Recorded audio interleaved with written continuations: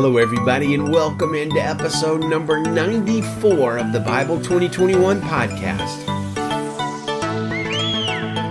We are reading James chapter 5 today, and our focus is on the dangers of breaking the law right in front of the judge.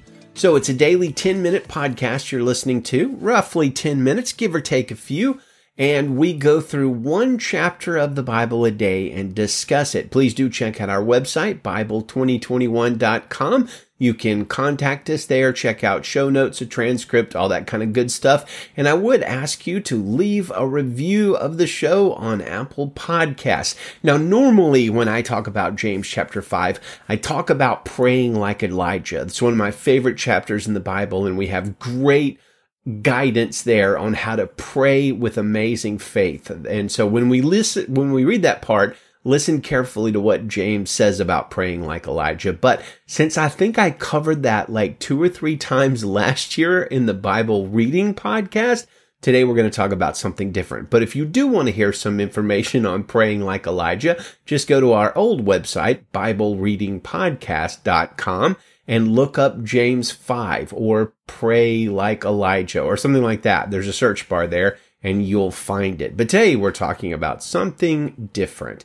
As a young fellow, I was a bit mischievous, you might say. Now, look, I wasn't exactly a hardened criminal or anything like that. I was never sent to jail, but I did have a few episodes, including the time I was caught shoplifting as an 8-year-old, and the police brought me home to my parents, who absolutely tanned my hide, as they said back in the day. And yeah, that really happened. I really was 8. Another thing that really happened is probably even more foolish than that, considering I was more like 18 or 19 and not 8, and I really should have known better.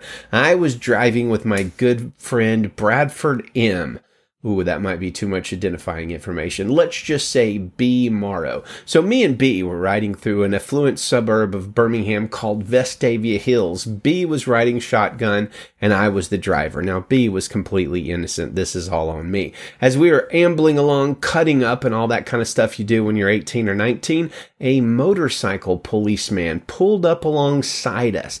Now, normal standard operating procedure, at least in the United States, when a law enforcement officer is around and you're driving, is like to immediately begin to do everything extremely proper. No speeding, no weaving, eyes on the road, 2 hands on the wheel, eyes straight ahead, etc. Except, well, I was kind of an idiot, and to amuse my friend, I kept making faces at the motorcycle police officer, who, I swear, it seemed like he was looking straight ahead, all stoic-like. He wasn't paying attention to me at all. He, after a few faces like that, turned on his lights and pulled me over. Now, I guess he was obviously a dad or something and had eyes on the side of his face. I don't know how he saw me. Like I said, I was an idiot, but he didn't mention the faces I was making when he pulled me over. He just asked to see my ID, insurance information, all that kind of good stuff, gave me a very stern and intimidating look, and then went on his way. And I learned a lesson that night that I should have learned probably when I was 4, but I did learn a lesson. Doing something silly or illegal right in front of law enforcement or a judge is absolutely foolish and ridiculous, and it will get you in trouble. And James is going to warn us about this tonight in our verse of the day, James chapter 5, verse 9, which says, "Brothers and sisters, do not complain about one another, so that you will not be judged. Look, the judge stands at the door." Well, the exhortation is pretty clear. Don't complain about each other because, hey, the judge is right there. He's watching. He's at the door. Now, I am myself on social media. I think it has a place, although it's pretty toxic sometimes. Just tonight, though, I broadcast a Good Friday message over our church's Facebook page, which you can find by going to Facebook.com and searching for VBC Salinas. That's the church that I'm the pastor of. VBC, letters VBC, Valley Baptist Church of Salinas, California. And we use social media to reach people with the good news. But you usually don't have to spend, more than 5 or 10 minutes on social media to see a Christian complaining about another Christian, right? That's a pretty common thing to see.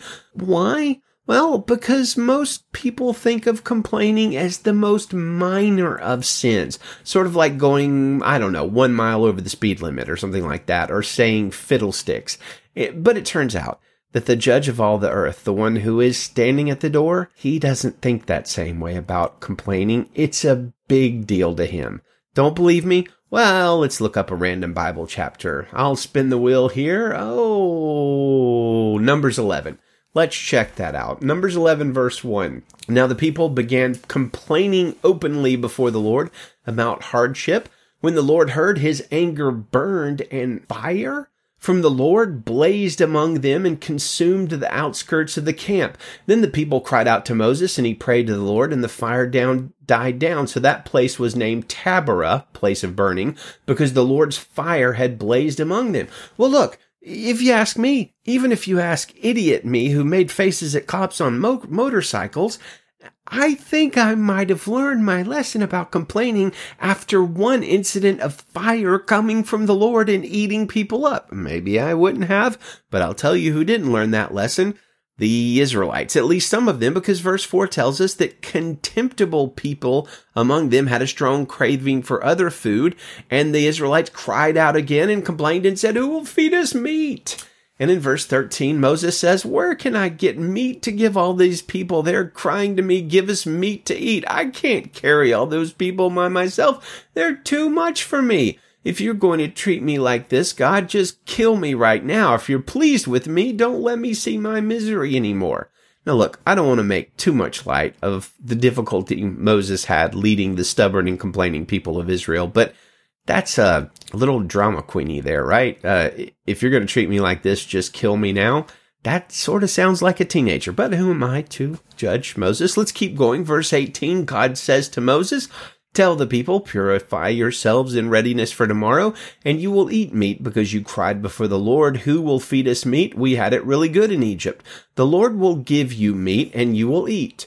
You will eat," verse 19, "not for 1 day or 2 days or 5 days or 10 days or 20, but for a whole month until it comes out of your nostrils and becomes nauseating to you, because you have rejected the Lord who is coming among you and cried to him, who is among you, and cried to him, why did we ever leave Egypt?" So we can see in the book of Numbers and a lot of places in the Bible, complaining is a dangerous activity. And we see in our passage today that complaining about other people is a dangerous activity, and it will result in us ourselves receiving harsh judgment, because when we complain, we're going to be judged for what we're complaining about. Which is fine, right? If you and I are perfect and never guilty about what we complain about in other people. But if we're honest, we know we are almost always guilty of that which we grumble about in others, which makes complaining about each other very, very dangerous. It's also prideful, as James told us yesterday in James chapter 4, verse 12. There is one lawgiver and judge who is able to save and to destroy, but who are you to judge your neighbor? Well, the flip of James 5:9 is Philippians 4:5, which says, "Let your graciousness be known to everyone. The Lord is near." Well, that's a lot better than judging people. Either way, the Lord is near. So we should be a people of graciousness, not a people of judgment. Let's read our chapter. James 5, verse 1 in the Christian Standard Bible. "Come now, you rich people, weep and wail over the miseries that are coming on you. Your wealth has rotted and your clothes are moth-eaten. Your gold and silver are corroded, and their corrosion will be a witness against you and will eat your flesh like fire. You've stored up treasure in the last days. Look, the pay that you withheld from the workers who mowed your fields cries out, and the outcry of the harvesters has reached the ears of the Lord of armies. You have lived luxuriously on the earth and have indulged yourselves. You've fattened your hearts in a day of slaughter. You've condemned, you have murdered the righteous who does not resist you. Therefore, brothers and sisters, be patient until the Lord's coming. See how the farmer waits for the precious fruit of the earth and is patient with it until it receives the early and the late rains. You also must be patient. Strengthen your hearts because the Lord's coming is near. Brothers and sisters, do not complain about one another so that you will not be judged. Look, the judge stands at the door. Brothers and sisters, take the prophets who spoke in the Lord's name as an example of suffering and patience. See, we count as blessed those who have endured. You've heard of Job's endurance and have seen the outcome that the Lord brought about. The Lord is compassionate and merciful. Above all, my brothers and sisters, do not swear either by heaven or by earth or with any other oath, but let your yes mean yes and your no mean no, so that you won't fall under judgment. Is anyone among you suffering? He should pray. Is anyone cheerful? He should sing praises. Is anyone among you sick? He should call for the elders of the church, and they are to pray over him, anointing him with oil in the name of the Lord. The prayer of faith will save the sick person, and the Lord will raise him up. If he has committed sins, he will be forgiven. Therefore, confess your sins one to another and pray for one another so that you may be healed. The prayer of a righteous person is very powerful in its effect. Elijah was a human being as we are, and he prayed earnestly that it would not rain. And for 3 years and 6 months it did not rain on the land. Then he prayed again, and the sky gave rain, and the land produced its fruit.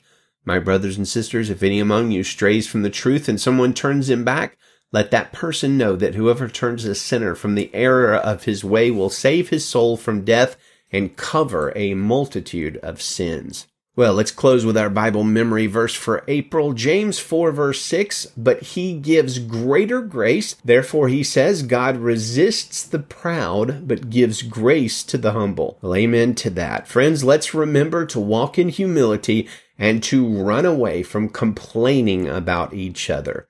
Good day to you, and Godspeed. Oh, and happy Resurrection Day. He is risen.